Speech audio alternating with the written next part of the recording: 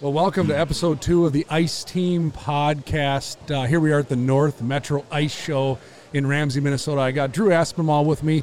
Many of you might know Drew on our social media side of things, but Drew is what I call the Wizard of Oz here at the Ice Team podcast. Wow. Kind of behind the scenes, making this tick, kind of one of his brainchilds.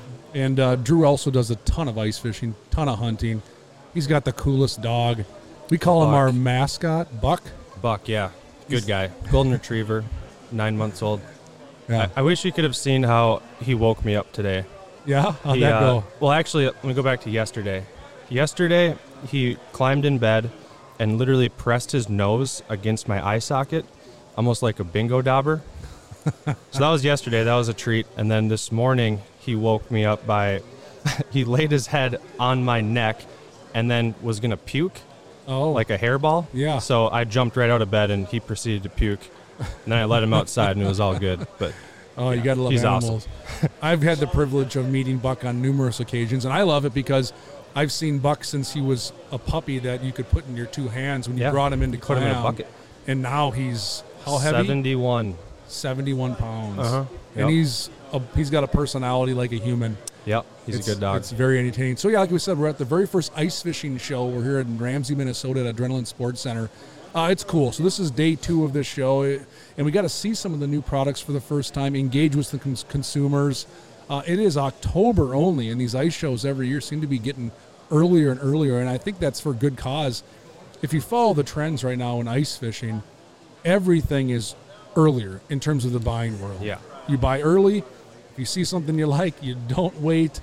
It seems to make a lot of sense. But from my perspective, it's been a whole lot of fun to see some familiar faces, talk ice fishing, see some new stuff. I mean, we're familiar with a lot of new stuff, but I'll tell you what, every one of these shows I go to, I see something I've never seen before. Yeah. So awesome. There's all kinds of stuff. We got some great guests today. This should be super fun. Our first guest, his name's Jason Jacob. I've known Jason for a long time. I'm going to bring him on here in a second. This is his building, his show. He's got a really cool story to tell, and it's not in the world of ice fishing. So we bring Jason on. Come on, Jason. Jason Jacob here owns the Adrenaline Sports Center.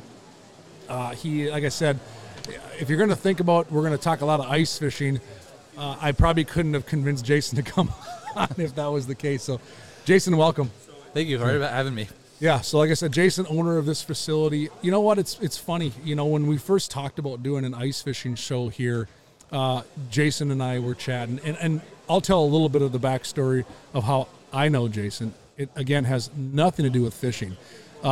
In our first episode, we talked about histories, a little bit about my history, and Jason Durham, our other host of the show, who was doing other podcasts, and I mentioned role models in my life in the world of coaches and teachers, and Jason was a high school math teacher at Coon Rapids and was my soccer coach. Yep. And that was how we continued to connect later in life. But at a young age, I aspired to look up to Jason on the soccer side of things. So, you know, Jason, thanks for having you on this show. For starters, you know, I alluded to the fact that you're not an ice angler. You never would claim to be. I don't think you've been ice fishing.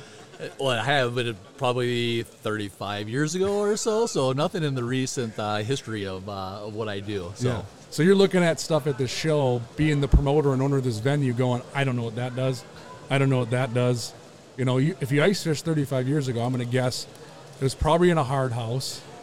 There's probably some beer consumed. There's probably a few fish caught, maybe. If that's your experience of ice fishing. Pretty much a bucket, a hole, and trying to just stay warm for an extended period of time so I could at least get something done. That's crazy. That's a lot of people's first story of ice fishing.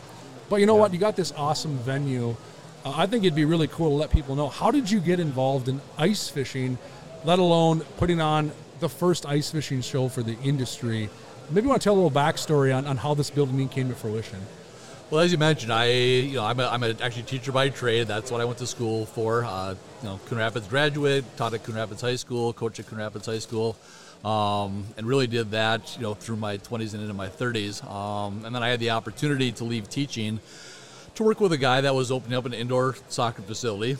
So kind of took a leap of faith, leaving a kind of a stable teaching career to jump into the indoor sports business.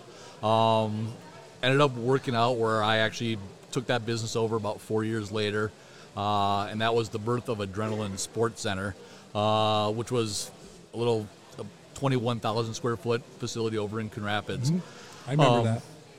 And then about 4 years after I took over ownership of that, we actually were going to lose that space because the business that owned that space needed it back. So that was our driving force behind relocating to Ramsey. I didn't know we were going to go from 21,000 square feet to 56,000 square feet. So again, another little leap of faith that we knew there was demand, we knew there was need, but it was a pretty big jump when we made the trip up here to Ramsey and relocated. But the location was great, and like I said, the need for indoor field space and court space we knew was there. But when you triple the size of your square footage, it's just a lot more time to fill.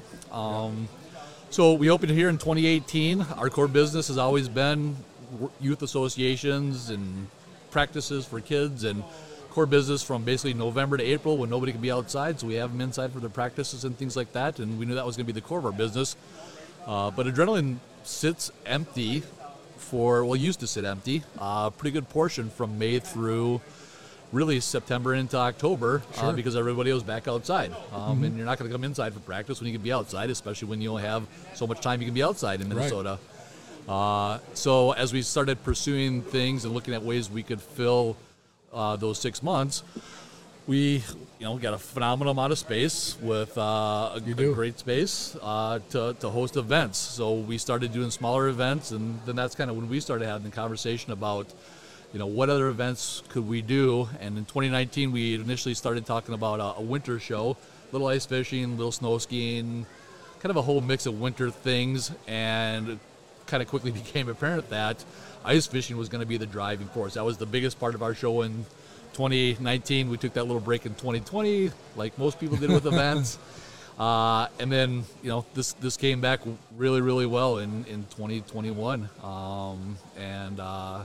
And yeah, it's clearly a great show. Pretty much doubled in size from last year to this year. Having Thorne Brothers come on board last year obviously was great. Yep. Clam is a huge supporter and sponsor, and then having Outdoor News involved in Blue 42. We just got a great group of people behind this event, and so now here we are. I spend my time just trying to fill space, and November through April is pretty easy, to be real honest, because we have a lot of long-term contracts, a lot of people here that are here all winter long. But we continue to grow this event side of the business, which I'm excited for. It's fun. It's definitely out of my wheelhouse.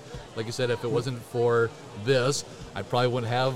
I know a lot more about ice fishing now than I did 2 years ago, as I've gotten to meet all the vendors and talk to the people that come through the show and see all the product. And I'm definitely, it's re-intrigued me to maybe venture out there this winter and take a shot at it. You're going with us. We've talked, we've teased about this enough. And like I said, Jason, no background in fishing, which is fine. He's got a beautiful facility. I'll tell you what, our team jokes all the time. Well, one, I live in Ramsey, so it's nice. I got a short drive, and we get to stand on turf all weekend at a show, which we love. But I'll tell you what, a little backstory on, Jason said we took a break right during COVID. Dude, you weathered this storm good. I'll tell you what, I applaud you. And a lot of our kids, needed places to go and do things. And you, of course, went by all the protocols to be appropriate, right? But we still found ways to get our kids engaged. I remember my kids play football, and we practiced here a couple times during that tough run, right, where we needed a place to practice. And you continued to have that place for us, which was awesome. And I'm super excited to see this used for these type of events because, one, it brings people in. And even some of our attendees, we know, are soccer players that were here. And they're like, oh, there's an ice fishing show? Oh, I'd like to come to that. So it's been kind of a breath of fresh air. But Jason's modest. You're pretty modest. He's a heck of a soccer player. So if for anyone out there watching from a sports perspective, we talked in episode 1 about I went to college, played some sports, this and that. This is the guy here that we feared in our alumni game in high school because he'd show up and just put a hurting on all of us kids all the time. It was always, Jason's here. This isn't going to be good. We're going to lose by a lot of points. So it's awesome. I'm super happy to see this work out for you. I got a lot of pride in your success because we know each other and we got a long history. I remember when I was 7, 8 years old, and my dad was going to coaching clinics that you were putting on, and you'd pull me out of the audience and say, "Hey, Matt, come do this drill or something with us." And I thought it was so cool. Lo and behold, later in life, would I go to high school, play for you, and then we played together for many years after college on men's soccer teams. So, and now we got brought back together through ice fishing, which is crazy. Yeah. You know, not soccer. It was through ice fishing when you're like, I got this venue, we should put on a show. I'll call Matt. We chatted, and I'm just very blessed that happened for sure. Well, one of the blessings of this facility, especially being a local guy, blessing of having this facility is, again, guys like Matt that I met when he was 8 years old. Yeah. Now he's here with his kids who are, 9, 10, 11, 12, 14, yeah. Exactly. So, and, some other people that I grew up with, seeing their kids come through, and just seeing a lot of people that I taught, coached. I was club director for a variety of soccer clubs up here, so a lot of connections. So I know a lot of people. But I've kind of hit that point in my life where it's fun to see the generation that I coach and I work with and things like that. They're now coming back around with their kids who are now playing and being involved in things like with that, and kind of seeing that next group of people come in. So, I truly enjoy what I do. A lot of time, a lot of energy. As you mentioned, COVID was obviously brutal when you rent space and you can't have your space open to rent. Right. It makes it a little bit challenging, but we knew in some way, shape, or form we were going to come out on the backside. And probably the biggest driving force for me and my partners of weathering that storm was knowing that we do serve 4,000 to 5,000 families a year. And if we didn't weather the storm, when people were allowed to come back in and we were allowed to be reopened and things like that, that if this wasn't here, where were those 4,000 to 5,000 people going to go? Absolutely. Because any space like this across the state is full like it is. And there's nothing up here in the northwest suburbs like this. So so that was a huge driving force behind just making it work. And now we're excited because not only are all of those groups back in, but like I said, our event business is growing. We're growing. And now we have this opportunity to bring a whole another group of people through, whether it's the ice fishing show, the cornhole tournaments we host, the craft fairs, the Ramsey Business Expo. We just get a lot of different people through here. And we're going to continue to find ways to serve our community and bring people through the building. I will say the location of this place is on par with where I believe like the heart of the ice fishing belt is, like especially on like the north side of the metro. You get out of the 94 corridor a little bit. I feel like from when I just got into ice fishing, I feel like the northwest side of town, maybe it's because it's where I'm from, is kind of like the real soul of it. And I would you agree. Are right on it, on Highway 10.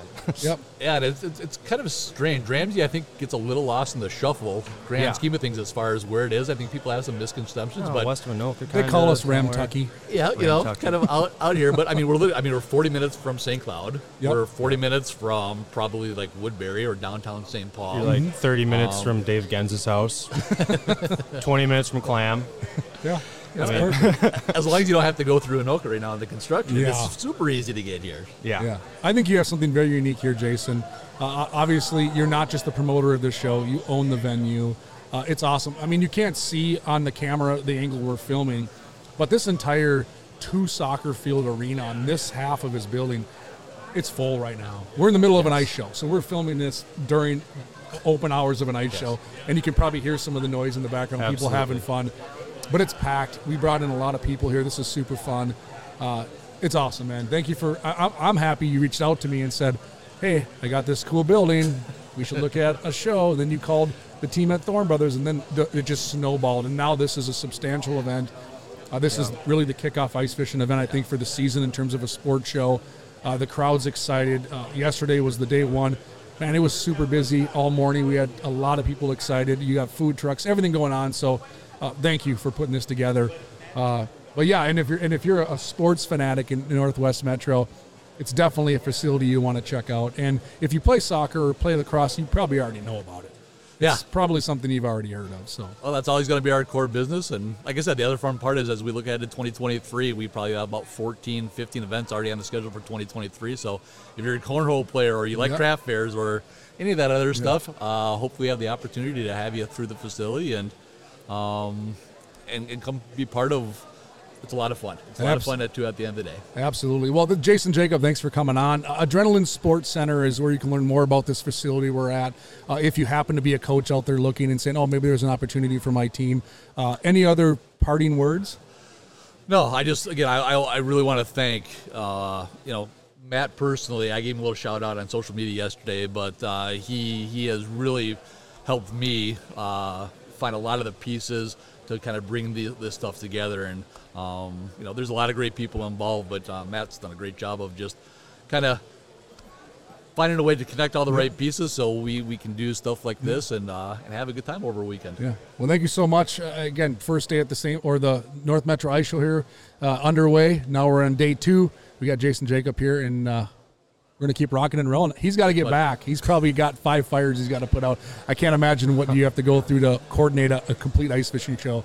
So thank you so much. Well, right now it's just I got to go buy some Gatorade and some Mountain Dew because your kids drank all my Mountain Dew yesterday. I just saw one of them running through an ice house. That sounds about right. So I get a break from my kids here for an hour and a half, which is, podcast is like my babysitter. So there you go. Thanks, awesome. Jason. I appreciate it. Thank you very much, too. Yep. Jason. Thanks, Jason. You guys have a great day. Awesome. Like I said, there's Jason Jacob, owner and proprietor of this facility and the promoter of this North Metro Ice Show. It's awesome. Again, the timing is phenomenal, too, because next weekend's deer rifle opener in the cities. Later November, guys might be ice fishing during the St. Paul show. Absolutely. Like, it just gets busy with stuff. Yeah, I've seen pictures on social media in the last week or so of stuff coming up, and that's at freezing ice, and this little pitcher slough has got ice on it. This pond's got ice on it. So it's happening. And you can see the excitement at this show in their faces when you start talking. And it's not just about products. Yeah. My excitement at shows is teaching, right? Like people are like, oh, I'm going bluegill fishing. Like, how you catching them fish? It's great to talk about products. And, you get deals at shows and things like that. But the excitement I'm seeing here is the excitement for the sport. Oh, my God. To go catch walleyes, to catch bluegills, to cut your first hole on the ice. The anticipation, it's real. Yeah, absolutely. So, we got another set of guests here that we got on. This next set of guests is really cool. So they got a product that I'm very confident most of our viewers probably have never seen before. And we're not going to get to probably show it to you on film here, but they're going to talk about it. This is a new partner of ours at Ice Team called ICESPY. And I'll let them talk about what's going on. I got Ben and Steve here from ICESPY in the house. They're going to join us for a little bit, talk about what they got cooking. They are a vendor at the show, so I really appreciate them taking time out of their busy day to engage with all these consumers and eager ice anglers to sit down and chat for a bit. So I'm going to invite Ben and Steve. Come on over, guys. They're waiting in the wing. One of you can hop here. One of you can hop over here. I did a very, very brief intro of you guys and just kind of tease the waters with ICESPY's unique. Our fans probably haven't seen this. You want to tell them what ICESPY is and maybe tease them a little bit with what this is, because they're probably going, oh, what is this? It's new? Tell them about ICESPY. Sure. Yeah. I'll start out. Again, introduction. This is Steve Weeres with Ben Weeres from Winter Recreation Technologies. Hey. Yeah. How's it going? We kind of pull them literally out of a crowd. It's kind of all good. It's a busy day. They're probably trying to get people engaged in their booth, but yeah, go ahead. ICESPY. I mean, I teased them a little bit. What can they expect about this? Yeah, I guess so we have a pretty new product to the market. It's called ICESPY, as you mentioned. And basically the primary objective of this device is to measure ice thickness and to provide that information to any individual via the internet, basically. So you can go online and look at the ice thickness of any particular spot on a lake where this device is placed. So it's really the goal is to help make ice fishing and winter activities more accessible, more safe. Absolutely. More enjoyable, right? So that was kind of the primary goal behind the invention. But now we're broadening our products and stuff like that to really, again, just support that mission to really expand winter recreation. And if you're watching or listening, I would encourage you to search on your Google browser or something for this product so you can see what we're talking about.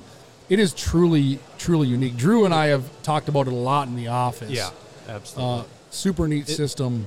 Yeah, if you haven't seen it and you're listening, it's basically, we have one right behind us. It looks like a big buoy. essentially, with like an inner tube around it. And I haven't seen it in action, but I imagine that it floats around. You have it anchored to the bottom of the lake, right? Yep. And then the ice sort of wraps itself around it, and then from there it gets thicker, and as the ice creeps down lower, it sends signals to you guys, right? Can Tom lift that off? Is it heavy? Yeah, I was going to say we could get Tom, it on the video, but I guess see if you can lift that thing up and bring it over. Well, here we go. We're going to show you what this is. Yeah, I guess, and to try and explain it to somebody who's not got a visual here. So here's our Vanna White. It's actually Tom Hine. He's part of our marketing team. Spin it, make it. Yeah.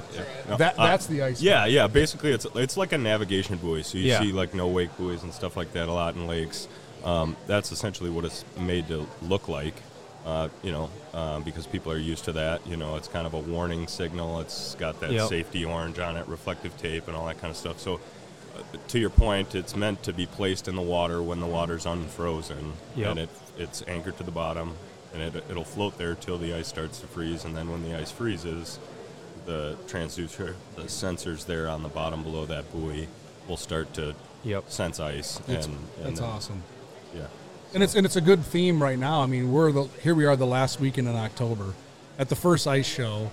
We just mentioned how people are starting to talk about seeing some ice on lakes, on ponds, on back bays or whatever.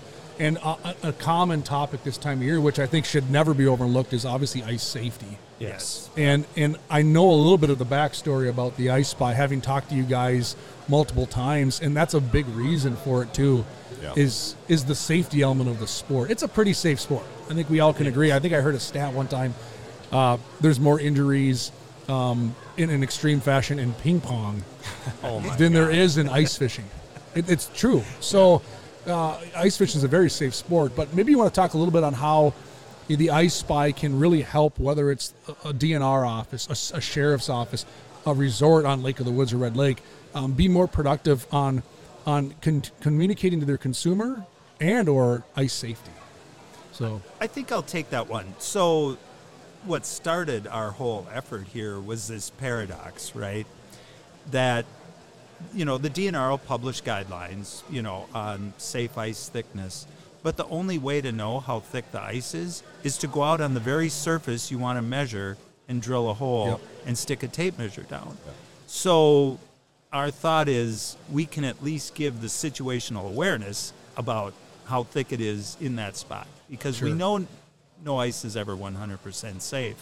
And I think we as a sport have to promote, if you're scouting a lake, you want to know where to fish, you should also scout the lake to know where not to go. Right? It's this, again, situational awareness about where are the streams, where are the springs, where should I not go, even though the ice is thick in one spot, there's no guarantee. Right. And I think because of that awareness, that's why you see so few people actually getting hurt.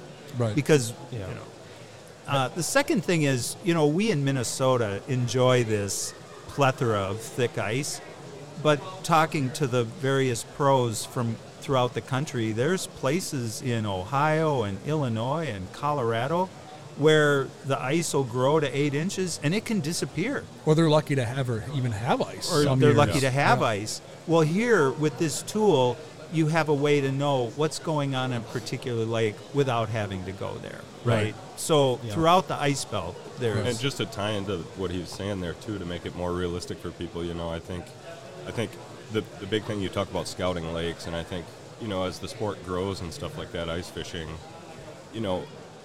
for me and passionate ice fishermen, it's the unknown of a new lake or a new spot or trying something new that really drives and motivates, I think, really passionate ice fishermen, right? So to your point, Dad, if you go on a new lake, it's those springs or those little pockets that you don't really know about, right? You can look at a map, a topographic map, and there's a channel that comes in there, so I'll be careful there, right? There's some obvious spots, but there's a lot of places on lakes that just you never don't even know, right? And so I think that's where this technology can come really into play is, as people start to navigate out into new places where they don't know. But even on lakes that I've been on my whole life and stuff, that, there's spots that change. And that people, even though they know about, they go in, right? So because they change frequently, and 1 year they might be okay, and 1 year they might be totally different. But so I think that's a big part of what drove us to do. The other night I was watching. Have you guys seen the movie The Hurt Locker? I have. Yeah. Where they have they basically have the guys in Iraq and they're disarming the IED bombs, and they always send in the robot first because you don't need to go there. It probably isn't safe. Most likely we can send the robot in before we send the human, right? Yeah. Mm-hmm. It's kind of the same thing for this. Oh, that's essentially. Yeah. Like you're Yeah, sending real the good robot analogy. out, you're going to know exactly what's happening through the eyes or this ICESPY, the thickness of the ice through the robot, and then you can venture out. Yeah. ICESPY, the hurt locker of ice. I like that. Yeah, Drew might have just came up with something. I think we've got it. Yeah. Well, our tagline is know before you go. Right. Yep. And it, before you're going to take that trip out, do I bring my four-wheeler? Do I bring my wheelhouse? Right. Mm-hmm. Yeah. What's even practical? Absolutely. Right? And when I first saw this product, when we were chatting a little bit, I wrapped my head around it. And there's only so much we're going to be able to communicate, obviously, right now to the person watching. Yeah. They'll have to do a little bit of research on their own. But I initially thought right away of these big resorts on Red Lake and Lake of the Woods that are constantly trying to communicate, oh, we're out a mile, we're out 2 miles, oh, we just got past Pine Island or whatever it might be. Now they have a system like this to where it's very easy for them to determine without sending that person out there, hey, we got 6 inches of ice a mile out. Or better yet, we're now able to drive this far out. It kind of gives that real life information back to this resort. And another cool thing that I know you can do is once the system's deployed and in position, it'll share that information back to said website. So now I look at it like if I'm looking to go to Lake of the Woods, I might go, hey, I want to go. I'm not going to go up there until I can get to this flat or get to this spot. That could be a determination on when I plan my trip. Now I can go onto this website. If there's an ICESPY, let's say in this situation, you can say, oh, sweet, they got that much ice. They got this out there. So a super cool tool. And I know you mentioned a little bit that there's even some DNR starting to get involved. You were talking about some holding ponds and different things like that are measuring not just ice thickness, but they have to stay at a certain level of depth. Right. I don't know if you want to touch on that briefly as well. Yeah, there's a couple ways we're going with the product. One of them is adding lake elevation to the measurement, because there's a lot of situations where lake elevation in Minnesota, there's only 900 lakes that have lake observers that are reporting lake level. And there's a lot of reasons to want to know that. When to institute slow no wake, managing, if a lake gets high in phosphorus, they have to control the level because they might add a phosphorus filter to it. So we're adding that. But one other dimension that we've added to ICESPY is the ability to measure ice and water temperature. And think about this. We're sitting now and the lakes are running 45 to 50 degrees. Well, as you watch that temperature graph go down, how ice forms. It's going to get to 39. The lake turns over, and then it goes down to 32. So now you have insight even before the ice freezes about the time horizon of when ice will form. Yeah. So we're trying to expand that. And then once the ice freezes, I think we can develop models that'll predict how thick the ice will get in the future. So do you bet any of your friends on when the ice is going to form? Because so you can see we're at we can do that. 39 degrees. We get one cold night, no wind. Next thing you know, you're having beers with your neighbor, talking fishing spots. You're like, I'm going to bet your money that tomorrow we get some ice. And you're thinking in the back of your head, I know we're going to because I can tell you. Yeah, all the people that live around my dad already have lost enough money that they know not to bet what the ice thickness is. Yeah, and I think it's funny to jump a little off the ICESPY topic. But again, if you're watching or listening, you definitely need to check this out. It's a really unique product. You're going to see a lot more from our camp on some of this stuff coming down the pipeline. We're going to have it displayed at shows. Come ask our team questions. We'll do our best to answer them. But jumping off of ICESPY and talking a little bit of fishing, the world works in mysterious ways, right? And you approached me on the ice team thing about ICESPY, and it just makes perfect sense. Well, then I find out that you have watched me fish a few times out your window, that we have another strong connection, be the Horseshoe Chain on the fishing side. Now, we won't get into fishing spots. We wouldn't want to do that. We have our secrets. But I thought it was so cool that Steve happens to have a place where I guide all the time. And unbeknownst to me until after we formed a relationship that you were like, hey, wait a second. I think I've seen your fish house. I'm like, yeah, you haven't. And you're like, oh, I'm pretty certain it's a blue hard shack with the UPL logo on this. I'm like, can't miss that. That's my fish house. Yeah. So it also brought us about together 50 yards away, I've got my 8x8 that we've had Yeah. there for almost 40 years. Like, what are the chances of that? Yeah. And that's the horseshoe chain. And one thing that comes to a lot of people's minds when you think about the horseshoe chain in the wintertime is obviously catfish, right? You talk about channel cats and catching them through the ice, and it just, to this day, I've been guiding out there for over 20 years. I still get customers, let's say I'm bass fishing this summer, that go, wait a second, catfish through the ice? So I just had a question. Being a resident on the horseshoe chain, do you like the catfish or don't? Because I hear all kinds of stories. Like, so when you go out fishing, are you chasing cats? Are you chasing walleyes? Are you chasing panfish? How is that species perceived in that chain of lakes? Have we internally discussed our position on catfish yet? I don't think there's a right or wrong way. I hear it all different ways. No. But that's what I do when I go out there is chase the They're cats. fun to catch, but I don't keep them. Yeah. Yeah. I mean, when you actually it gets your heart pumping. Oh, I've got a Big walleye I've got a on. 30-inch Yeah. walleye on, and it starts to roll, and you just go, oh, okay, it's a catfish. Yeah. So I'm not negative on it. Sometimes it's a nuisance because it's consuming the bait that I'm supposed to be catching walleyes with. Sure. But no, it's great sport. They're great fighters. I know there's a lot of people that come to the chain to fish catfish. Yep, tourists. So so it's an important part of the ecosystem there. Yeah. And I'm on the Lake Association board, and the catfish numbers are actually down. I've seen that. Yeah. For sure. The size is increasing from the electrofishing, but the numbers are down. Yeah, and that makes sense because I have a lot of friends that live on the chain as well, and you always get mixed signals. When I first started going out, I mean, the first time I went on the horseshoe chain was 20-some years ago, and I remember there was very few people targeting catfish through the ice. I mean, they were in there. It wasn't a secret, but it wasn't really talked about.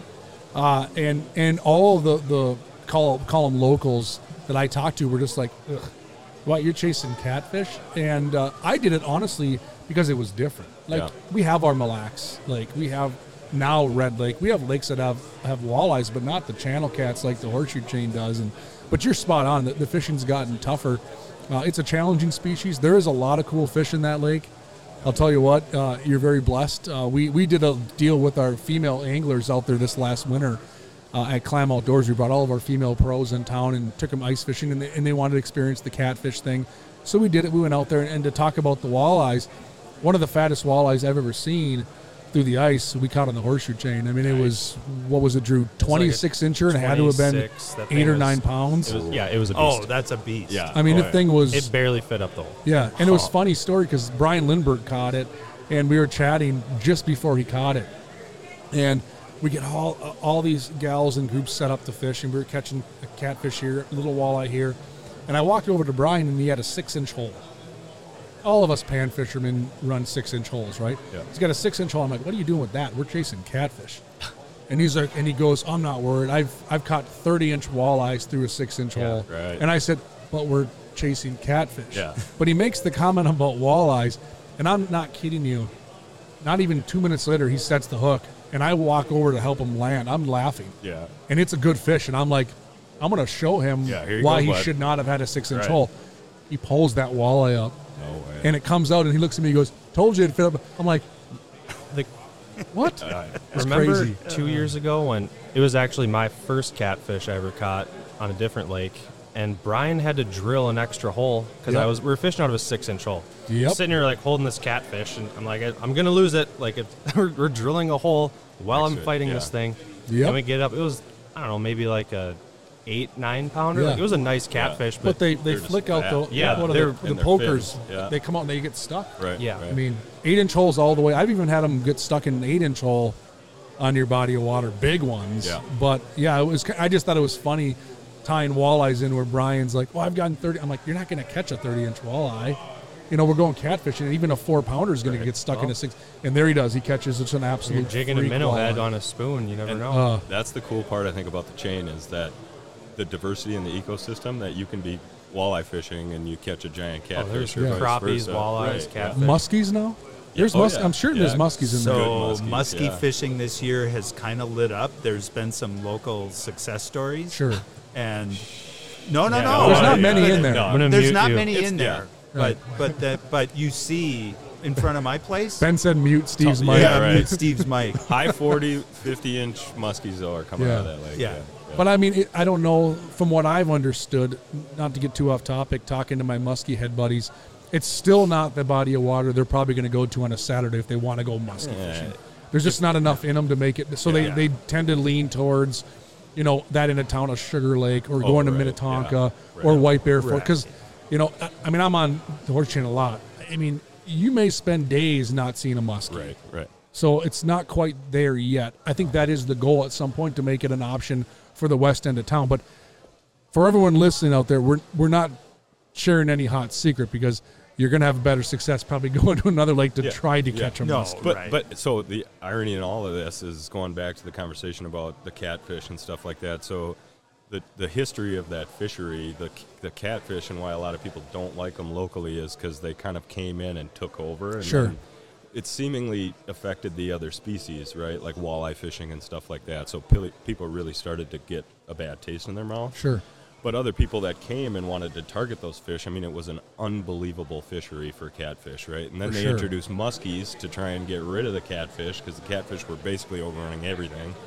And now the muskies are kind of taking off, and the catfish are evening out. But again, it shows you the complexities of an ecosystem, a body of water, right? And I think that's, again, why ICESPY and some of the added technologies that we're creating are so exciting, because we can start to monitor these bodies of water in ways that we never could before to try and understand these things better, right? Absolutely. Yeah. I think one of my favorite things about the Horseshoe Chain and catfish is they are like bigger than average fish that most people catch ice fishing. Like, you can go crappie fishing, bluegill fishing, you might catch a trophy, a 15-inch crappie, and it's a quarter the size of a catfish. Like, if you want to fish, like, even we have a fish simulator right behind us. Yeah, right. First things Matt's kids went for was the lake trout. Of course. Like, people want to catch something like a big. mule. Yeah, like when you're like holding your ice rod and you're like, I can't do anything. Like, I just got to wait for this thing to tire out. That's pretty fun. You versus get a 4-pound catfish on an ice rod, and it's pretty intense. Oh yeah. And they taste. I mean, I'm not. Yeah. I don't keep a ton of fish to eat, to be honest. I like to eat fish. A lot of my family doesn't. So a lot of times I don't. But these catfish, especially in the wintertime, Oh, that's the good time. it's one of my favorite things. In the summer, you could take it or leave it. So most people's experience eating the catfish is probably a farm-raised catfish, warm water, Right. whatever. You got to cook it right, or it tastes gamey, or tastes fishy, which I always think so weird. It tastes fishy. You're eating fish. Everyone always says that, even on walleye, it tastes kind of fishy. I'm like, it's a fish, but in the wintertime, on catfish, they're marvelous. They taste really good, and I think that's one of the draws. Is I see a lot of people that go out there.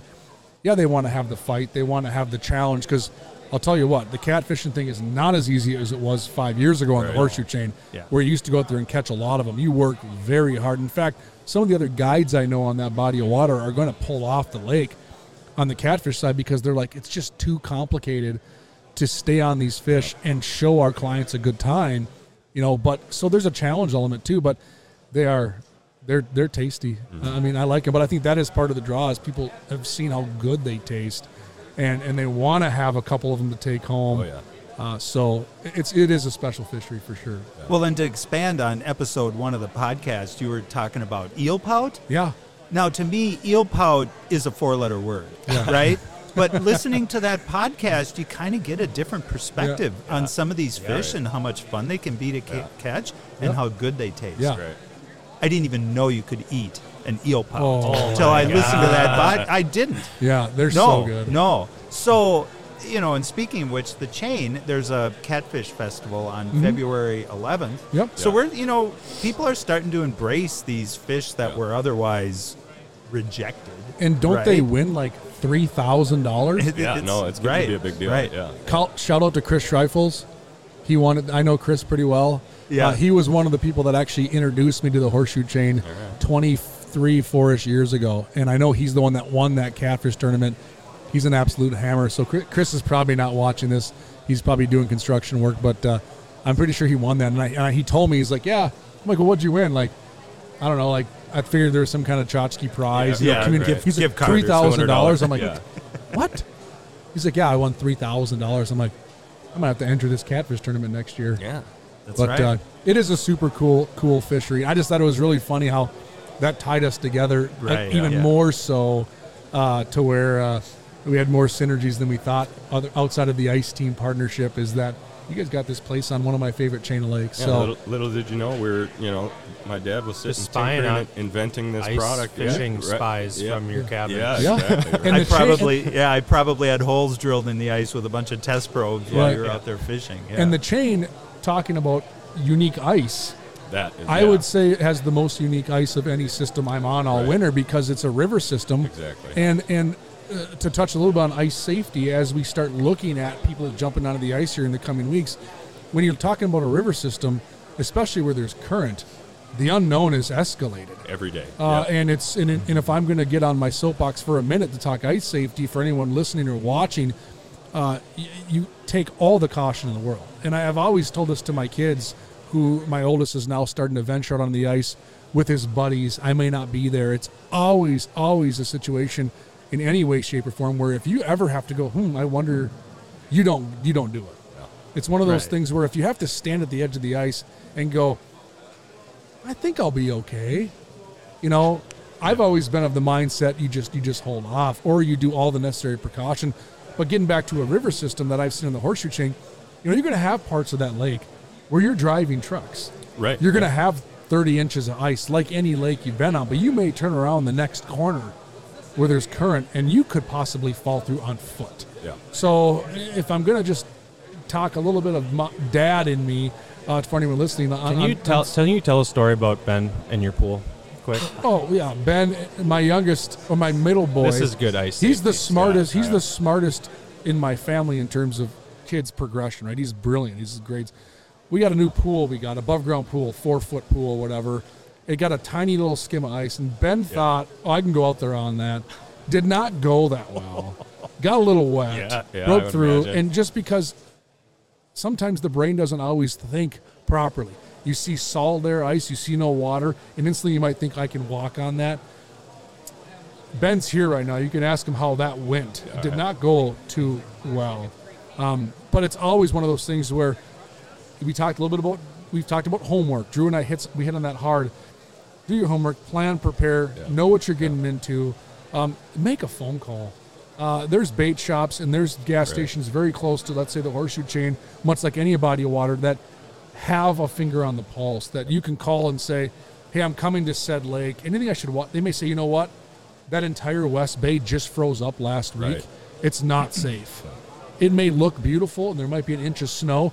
I'm telling you, it's not safe. So use your network, do some homework, do some planning. I think it goes a long way. Right. Yeah, and then to that point, I mean, there's a bay that you can drive by on the chain that freezes up first every year, and it's probably got 2-3 inches on it before the bay Steve's on, and that one's wide open. Right. And the other one's been frozen for 2 weeks. So like you said, you could think, you're good to go, right? But How well does it work in current situations? Like if you gain ice, obviously it's going to trigger your sensor down. If you recede ice, can you still see what's going on there? yeah, absolutely. If the ice grows an inch or reduces an inch, the unit will measure. I'm thinking of when we were up in the Apostles. That's where we were, right? Apostle Island, yep. Yeah, and Schwamigan Bay. Yeah, Schwamigan. And the ice was just, it was like the scariest ice I've ever been on.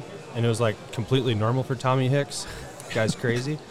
But normals, I love you, Tommy, but normal's a relative term. yeah, and I'm like, this is like, you had to like angle your transducer. And I'm like, we're on like 3 to 4, maybe a little less in some spots. I'm like, this is crazy. But like, the goal was to like try to get out kind of as far as you could. Yeah. Like if you had, let's say, a couple ice spies on the way out, at least every 50 yards or whatever, and you'd know up to date. Right. Because that ice changes like a freighter could come through and bust everything up. Right. Right. And it was just normal. And we're out there on snow dogs. We're out there ripping around. I remember going out there, and then one of the cool things about a snow dog is it disperses the weight, so it can go on thinner ice. Yeah. But to Tommy, it was just second nature. Yeah. But yeah, it's I it's could crazy. see it for people like these industries that use trucks to like move stuff. Like last year they had or 2 years ago up to the northwest angle, right? They had the giant road. Like that could ICESPY if you have them things laid out all across Lake of the Woods or something. That would be awesome. Yeah. Well, we have this we have this tradition. You know, the kids will come up to my place and we'll have Thanksgiving dinner. Well, after dinner's done, what do? We go out ice fishing out in the bay. Mandatory. That's right. So now we can look at our phones and convince our wives that it's safe to do it, whereas before they're like, you're not going out there. Yeah. Oh, you know. But now we'll know, right? Well, right. how old is your Ben? My Ben is 11. Okay, so I'm Ben too. Yeah. For everybody that doesn't know that, and I'm in my early 30s now. Yeah. Not to disclose my age, but your 11-year-old Ben, I'm 20 some years older, and I'm still probably as I'll call it stupid when it comes to my trust in ice, because just last year I was. And this has probably been a tradition, honestly, almost every year with me and my brothers and stuff. But just last year, I guarantee, the last person out on the chain of lakes with a boat, because the night I was out fishing, I was chiseling through ice to get to the spot, and it would all freeze up around me, and I had to chisel my way back. And by the time I got back, the whole bay that we were on, which is one of the last to freeze, was frozen up, right? Yeah. So... And that's usually quite a tradition for us, is to try and be that last person on, and then that first person out as soon as you can be, right? Like a day or 2 or 3 or however many later, right? And you're looking at 1 inch of ice or 1.5 inches ice, and it's crystal clear, right? And it almost looks like you're walking on water. And you're chasing walleyes? Oh yeah, absolutely, yeah. And on the bay that your dad's on? I'm just putting the pieces together. Yeah, quick right at that point. Yeah, I know the spot. Yeah. No, and that time of year, you can just hammer them. I mean, like, you put it down and pull them up, kind of thing, and it's unlike that most other times of the year. So, as a passionate fisherman, you're like, it's just burning you, and it's just, but to not know how thick that ice is, and you go 300 yards out, and in three different spots, it could be different. Yeah. Right? What's the craziest thing you guys have seen when you've sampled ice and everything? Like, have you, like, people talk about, like, carp making circles and messing up the ice, and like obviously springs and current. Has there been anything that you guys have just been blown away by? So if you go on Horseshoe, where the river comes in, the Sauk River, there's a flats, and then it drops off to 30 feet. There's a methane vent. Yeah. There. Yeah, we call it the meth hole. Yeah, and it literally is a methane vent. Yeah. And it will be, 4 to 6 inches thick. Yeah, middle of winter. It won't be, I don't think I've ever seen open water, but, we all know where it is. It's not very big, but there's a methane vent. And it's crazy because I've seen where people can drive their trucks within 10 feet of it. Right. And their truck's on 25, 30 inches of ice. Yep. Right. And usually people will mark it. They'll see where it is, but it's crazy what lakes can do, and it's always kind of it's the same spot. Yes, it comes out of the same spot, and it's kind of infamous for that chain. I feel like when people talk about catfish, they go, "Oh, you caught them by the meth hole." That seems to be the most common term referenced, and there are a lot of cats in that area. It's probably where the majority of them winter. Yeah. But I'll tell you, it's also probably where the majority of them are the toughest to catch. Yeah, they get used to they're getting finicky. fish, Yeah, they get a lot of pressure, but. Yeah, that meth hole, I remember years ago, they'd mark it, but we'd set up next to it thinking that was the spot we had to be at. And you could still go there and catch some, don't get me wrong. But yeah, that's an infamous spot on the Horseshoe Chain, right? The meth hole, they call it, yeah. And the locals all know about it. You call Channel Marine, the bait shop, they tell you where it is, so it's pretty well known. Yeah. So every lake probably has some anomaly like that, right? Yeah. Yep. It's very interesting. But no, guys, I mean, we thank you so much for coming on the show. I know you're busy, so, both these guys are taking time away from the booth. We're during a sports show. This isn't after hours. So thank you so much. Anything else you want to hit on before you guys probably have to get back to real work? No, just we appreciate the opportunity to be part of ICE Team. Yeah. And I think our business and what we're doing fits in with the educational aspects of it. I think raising the awareness of ice safety, providing data for research just to know more about how lakes freeze, why they freeze, are there any long-term trends? Sure. I think ICESPY and that technology can contribute a lot. So the synergy of working with Clam, I think it's a very good partnership, and we just are We're very happy. thankful to be part of it. So now, if somebody wants to see, we kind of teased them about these units. Maybe direct them quickly on where they could go right now to see some of these. I know you have some in action live on your website showing some of the stats. Other than the Horseshoe Chain. Yeah. Where would you want to send them to our listeners or our viewers? We've got a website, www.winrectech.com, so you find us on the internet. And then, if you're curious, email me. I can send you a link to a unit. You can, it's a portal. I can share the link with you if you want to see the unit in action. And it's the unit in front of my place, right? Sure. So you'll see the water getting colder, so it's very valuable. I actually, that link's on our Lake Association webpage. Sure. So I'm comfortable sharing it. Yeah. And I mean, so just shoot me an email and I'll, because you may have see it in somebody that's action. wondering, they may even be thinking right now, I could utilize that technology. We may have a resort owner right now watching this or listening to this podcast. So there might be advantageous for them to reach out to you to at least ask some questions and understand more of what this thing can do.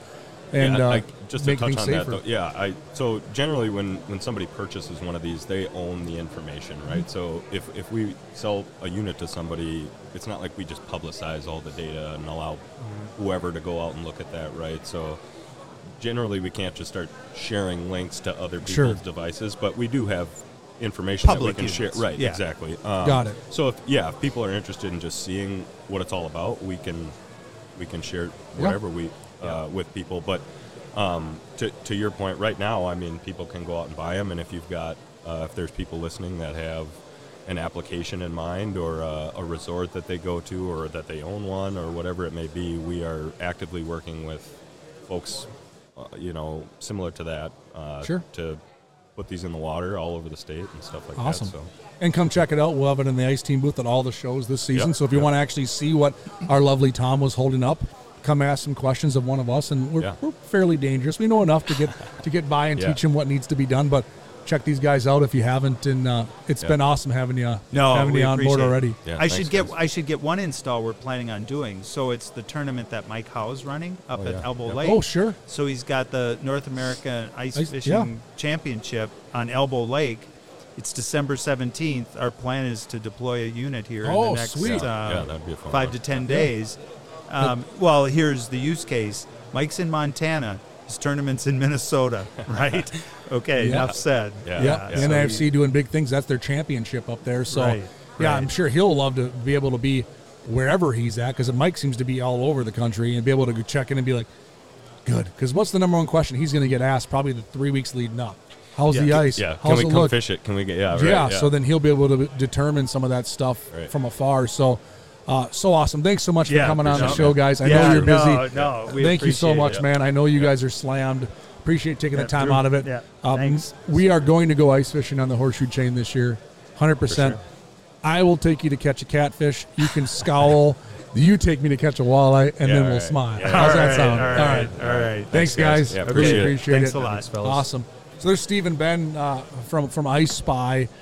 Super cool product. I'll tell you what, when we first got introduced to this, I was as confused as anybody trying to figure out exactly what it was. Then they gave me their entire spiel and rundown on it, and it makes such perfect sense. And I see it being a tool for so many different people and organizations. It doesn't replace your spud bar or your float suit or your ice picks, but it's just a different way to measure ice, right? Right. Like if it's, if we have ice in November, I'm probably still going to have all my other ice safety components, tools, throw ropes, all that stuff. But if there's an ice spy, maybe a couple 100 yards offshore, a mile out, at least at that point you might have a safe amount of ice. Right. It's a different way to measure ice. Right. It's a super cool product. And I love how they tie in. There's a bunch more stories they didn't share. They probably have tons where they're working with different DNR and sheriff office too at some of these more pronounced public accesses to where they know there's a lot of traffic going out of, let's say, this axis or that axis, that I'm seeing some of these organizations step up so they can provide this information because I've seen it, believe it or not, I've seen it before where there's trucks that let's say, end up putting their truck in the water 20 feet offshore, right? Yep. And then you've heard stories of when they have conversations with said truck driver, what were you thinking? And you're not always dealing with somebody that's ignorant. They just don't know. They just go, well, it's the first week of January. I always drive out the first week. Well, this year's different, man. We didn't have ice. It's 3 weeks late. So some of these systems and tools that they're developing and they're on the forefront of allow us to do this safer. Yes. So to me, that's super cool. Yep. This show, though, I mean, I'll tell you I what. know, it's getting kind of busy here. Yeah. If you can hear people in the background, it's because there are people in the background. Right. If we spun this camera around, you'd see people literally right here looking at gear in the ice team section, talking, getting excited about fishing. And I got a chance to walk the venue a little bit yesterday. Again, we're at the North Metro Ice Show in Ramsey, Minnesota. It's the kickoff ice fishing show of the season. We're sitting inside the ice team booth. But I'm looking at kids trying to catch fish in a trout pond. I did that too. Speaking of which, what do they do with all those trout when they're done here? So I asked Joe that question. There's actually a trout supplier that I'm guessing has a license or permit or whatever that will come back and pick up what they can and try to repurpose them the best they can. So it's not just a free-for-all? Yeah. It's not a shore lunch. It's happened. It's happened to where some of these fish end up going home with people, but they try to preserve them the best they can. These trout are fairly resilient.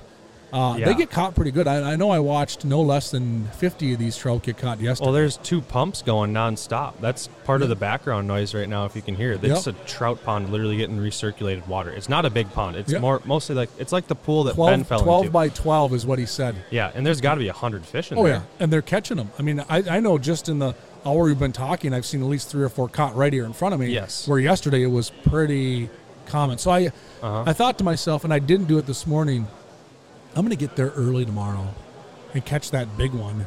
And I didn't, but I wonder if they have that same type of instinct if they're inside a trout pond, inside a building that haven't eaten all night at a certain time they feed or not. But who knows? Have you fished the trout ponds before? Oh, yeah. I fished one in college, and the first day when they stocked them, it was like you could catch your 5 trout or whatever it was in 30 minutes. Mm-hmm. By day 2 and day 3, it was a grind. Yep. Like they wise up. Yep. And the lines, these stocked, we could call them put and take trout ponds. So they stock all of these trout a week or 2 before opener, which is usually the second or third weekend in January. Yep. But don't quote me on that. Something around there. They stock them just prior to that. So these fish have been, I don't want to say like starved, but they've been, they're basically were grown in a pond, pellet fed. They don't know any better. You put them out in the wild, call it a trout lake, a designated trout water. The second they open up these doors for these hundreds of cars lined up, you've seen the pictures on Facebook and social media. It is ridiculous. And everyone's catching their limit. They get their 5 fish and they move on. I heard one time that they predicted that upwards of 80% of the trout in that body of water are taken out that day. Really? 80%. So when you talk about day 2, it becoming more difficult, it may not be because these fish are cultured or pressured. They might be gone. When the one I was fishing was it was an open water deal. Okay. And I think the ponds, there had to be so many minnows and insects in those ponds. When you introduce 1,000 trout into a 1 acre pond, like they are just gorging themselves. Oh yeah. You know what I mean? Oh yeah. And then you take out half of them and they wise up quick. And all the ones we have here are rainbow trout, and that's the majority of the ones you catch. But I know on some of the ponds I fish, whether it be a Square Lake or Courthouse or Sinanko Lake in the Coon Rapids Dam Regional Park, whatever, there's a bunch of them out there. I know most of them are rainbows, but what I know they've done is they've stocked a handful of browns. Usually they're big ones. I've even heard rumors of a small assortment of lake trout in some of these ponds and bodies of water and deeper water. So you have an opportunity to catch them else. But one little tip, this is one thing I've noticed, and maybe I shouldn't be saying this on a podcast, is these same ponds that have these trout produce some of the biggest crappies and bluegills and other game fish that it would blow your mind, but they don't get the attention because they're designated trout ponds.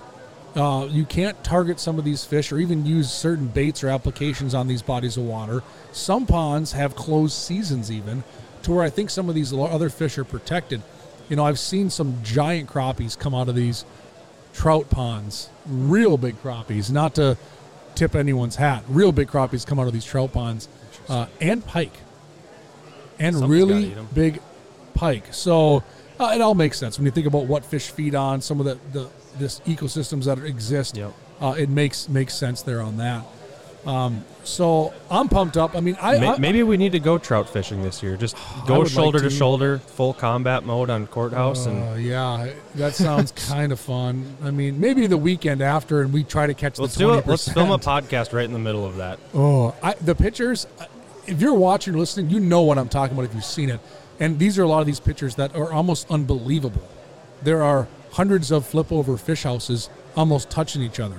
Yes, It is insane. It looks like this. It does. It looks like a sports show, and everyone's trying to catch a fish. Yes. And this crazy thing, Drew, is that they're catching them. It's not like they're all sitting. Like, they're catching them. They're biting. They're catching these fish because these fish don't know any better. Yeah. It's crazy. It's been years since I've done that opener, but I know, like you heard Ben talk to from ICESPY about tradition being the last one on the ice. I know the trout opener's tradition to a lot of people. Absolutely. People go out there and they plan it. But I'll tell you what, I've been super excited to get back into the sports show world of things. We're going to do some of these podcasts at additional shows. You'll see this table and things set up at other shows in the future. Just kind of bring in the ambiance, bring on some cool guests, try to get some different angles into this podcast and get some cool questions. I mean, the ICESPY thing, to me, I'm thinking about ideas. I'm like, it's one thing to talk about products, and I know we really push that. That's not going to be what this is about. But ICESPY, it's not about a product, in my opinion. That really wasn't. It's about ice safety, technology that helps us do this sport more efficiently and safer. That I thought we got to have these guys on. And Absolutely.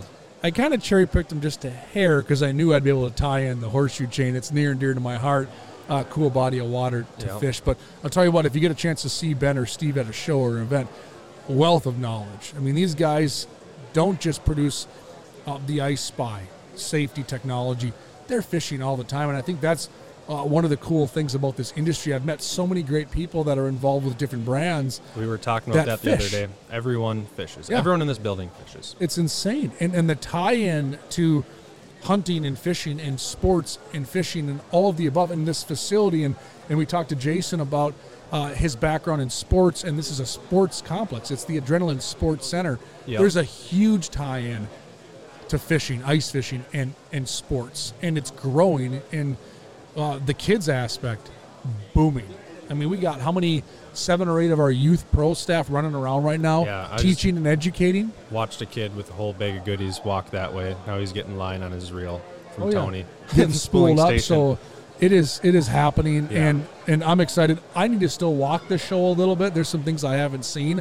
I got a chance to check some stuff out yesterday, some really neat stuff. And I think one of the cool things about sport shows, one of the many things, is obviously you can come and talk to the ice fishing, call them players, right? Some of maybe the larger companies you see more that are prominent. But I think one of the coolest things about a sport show, at least from my perspective, is checking out some of these smaller 10x10 booths that we've never seen. I know at least 20 vendors at this show, maybe more, that just in passing, I'm like, I've never even seen this. I've never seen this trinket for a fish house, or maybe a new lure, or this new concept, or a tool to do something different that we've never envisioned. Yep. To me, that's one of the biggest draws to sport shows, is just seeing some of those things you can't see maybe at a store. No, everyone does it online, social media, but once you're here in the environment, you get the product in your hand, you tinker with it. It's a different feeling. Yep, and then tricking out your gear. I mean, I know just here we're looking at a tricked out snow dog. We brought a tricked out ATV, different ways to do things. And then there's the conversations. How was the tricked out fish house? It was pretty cool. So part of the idea behind this show is modified fish houses. So a little backstory on this show. So 20 plus years ago, I started an event in St. Cloud, Minnesota, and it was to modify your fish house. There was a website called fishingminnesota.com. Facebook didn't exist. Heck, we didn't even have anything cool on our phones other than Snake, which you probably might not even know about. It was a monochrome game. I couldn't text people images or do videos or go on any kind of cool apps. We just had cell phones, and they did exactly what it sounds like. You could call somebody. That was about it. So when we'd get together and do these little events, we didn't have all the cool trinkets you have now. So we would go to Menards or Home Depot, and we would buy things to trick out our fish houses. So I thought to myself, this was a long time ago, let's get together and show off what we've done. So I created an event called the Portable Modification Get-Together. And we went to a little park in St. Cloud. Actually, I think it was a Waite Park, just north of St. Cloud, a little regional park. And we had about 40 people show up, and we showed off all the things we've done to our fish traps. Wood boards, carpet, maybe a makeshift light that we rigged up or whatever it might be. And that's what birthed the Portable Modification Get-Together. Well, fast forward, I started working at Thorne Brothers. I brought that event with me to Thorne Brothers. Then I left Thorne Brothers, started working at Clam and Ice Team, and left the event there. Well, it's made its way all the way to the North Metro Ice Show. Come full circle. It's come full circle 20-some years later. Thorne Brothers is the presenting They are the presenting sponsor of the show, too. And yesterday we had, I don't know, there was a dozen or 20 modified fish houses, chairs, different systems for ice fishing, and they actually judge. The winners took home a $300 gift card to Clam. Oh, wow. So they bring all their modifications, which is super neat. So we actually had a good attendance yesterday just to check out the modified fish houses. It is pretty cool amazing how far and above and beyond guys go to trick out their fish houses. Hub houses, flip overs, it's amazing. Guys tinker all summer long. Yep. And just to be more efficient on the ice. And the guy that won yesterday, Paul, I know Paul well. He was at the very first event in that park in St. Cloud, and he's been to every single one. He won the contest yesterday, and he was telling me yesterday, and I can quote this because he told me, it's a flip-over fish house, right? So you're talking flip-over. This isn't an ice castle. This isn't a wheelhouse. This is a flip-over house. Canvas. He has $6,000 into it. Oh, my God. And if you saw this, if you were here, if you saw it, Drew, he's got TV. He was watching sports inside an enclosed building. I think we need to talk to Paul. Amazing. We need to get him to make us a house where we can have these microphones, so we're actually fishing when we're on the courthouse. I'd like that. Inside warm. Yeah, that'd be was awesome. Wicked. And he pulls it with a four-wheeler. He sleeps in it. It's got all the bells and whistles. He's so proud of it. And he's one of many that do that stuff. So there is an actual page I know on Facebook. I think it's called Trick Your Trap. It's called Trick Your Trap. And it's got insane amount of views. So that's not a lost art. It's kind of fun. And one cool thing I know at Clam that we've done that we've pushed for is we've created products to trick your trap, to make it easier for you so you don't have to go to Menards and hopefully not electrocute yourself as you try to build something in your garage, for sure. Which we've all done. So first show is underway here in Ramsey, and there's many more shows. We're going to do podcasts, like I said. I know at Sioux Falls here coming up in a couple of weeks. Yep. We're looking at St. Paul. There's going to be many other venues we do this stuff at. So if you happen to see us at one of these shows, come over, say hi. We're okay. Come over and pat us on the back. And we give have us a fist Jason bump. Durham. Jason Durham's doing shows all over the place. Yep. He told us he's got some cool. Jason made an appearance here yesterday. Did he really? He was dressed as an avocado. No, he was. I mean, I believe it. I He 100% showed believe up to the show Halloween dressed costume in an inflatable avocado. He calls me and he's like, "Hey Matt, what are you doing?" I'm like, "I'm at the North Metro Ice Show." He knew that, and I'm like, "What are you doing?" He goes, "I'm here." I'm like, "No, you're not. What do you want, Jason?" "I'm out front. Come out." And the dude's got an inflatable avocado. He was in town for a costume event for another fishing organization, and stopped out. And I kid you not, he was in only Jason Durham inflatable avocado. So our co-host Jason Durham, I pictured never Jason a dull Durham moment. up in Park Rapids, ice fishing by himself sometimes. Right. And just thinking of things like that. What am I going to wear to next year's Halloween party down in the cities? An avocado. An avocado, because that's one of my students brought in a bunch of avocados today, and it made me think of it. Yeah. But this is why he's the co-host of our podcast. Yeah, we thought about entertaining. apps. We know the person. We know what it should be. You saw him on episode 1. He's got a heck of a cool story, and he's going to bring out the best stories in every person he talks to. Guaranteed. Absolute natural. And the look on people's faces when he walked through this venue yesterday dressed as an avocado. It matched the turf. Oh, never a dull moment. So Jason Durham's got a lot of stuff planned. We're probably going to start wrapping up episode 2 here. We got a lot going on at the show that we're going to get back to and engage with these excited consumers and talk fishing. Super cool to talk to Jason, hear his backstory. It is awesome to see someone that's not involved in ice fishing putting forth this kind of effort for ice fishing. Commendable. I think it's awesome. It's a labor of love. I can't imagine if you don't even do the sport. So kudos to Jason and his team here putting on this event. We talked to Ben and Steve from ICESPY.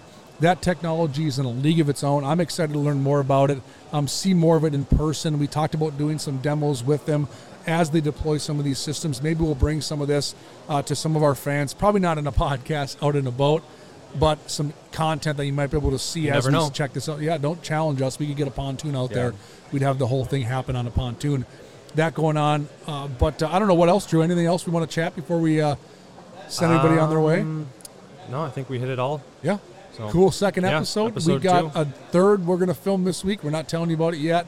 We got a fourth lined up. Yep. And we got another one later lined up. We got a bunch. We got some really good guests coming here. Now we're on. I think you're going to like. You can listen to the podcast on YouTube, Spotify, Google Podcasts, and Apple Podcasts. Yep. So and we try our best to share all the stuff on our ICE team social media pages, whether it's YouTube, Instagram, Facebook. It'll be on an email blast. It is on the IceTeam.com website. You can go back and listen to past episodes. So if you missed episode 1, hop on IceTeam.com. It's up there right now. You can listen to it, and we'll continue to list these out as we release them. And if you have any topics you want us to cover, drop a comment on YouTube. Seems like the best place to see that comments and everything. So if you want something to addressed or someone on, we can do our best and knock on doors too and get somebody on here that you want to listen to and then go from there. So that's awesome, Drew. Awesome. Right, I got to thank this guy a ton. I'm telling you what, my job for the podcast, honestly, is very easy. I just show up and I talk. Drew is literally the person that's doing all the work behind the scenes to bring it to all of you, from setting this stuff up, making sure. I don't know what any of that does. I know there's a cool button that I push once in a while. Is it the green one? Yeah, push it. Yeah, I know where that button's at. I've pushed it a few times. Fun, but he is literally setting this up, editing it, putting it all together, making sure it gets to the places. So, dude, man, thank you so much complaints, for doing this. Talk to Matt, not me. Yeah, that's fine. You can come my way. But Drew, thank you so much. He'll probably appear on a few of these throughout the entire season. But just so you know, he's the guy making this all tick. So if you see Drew at a show or an event, give him a high five. Make sure his cup's always full, and we'll keep going. So on behalf of Matt and Drew here for the second episode of the Ice Team podcast, we're wrapping up from the North Metro Ice Show here in Ramsey, Minnesota, and we'll catch you next time.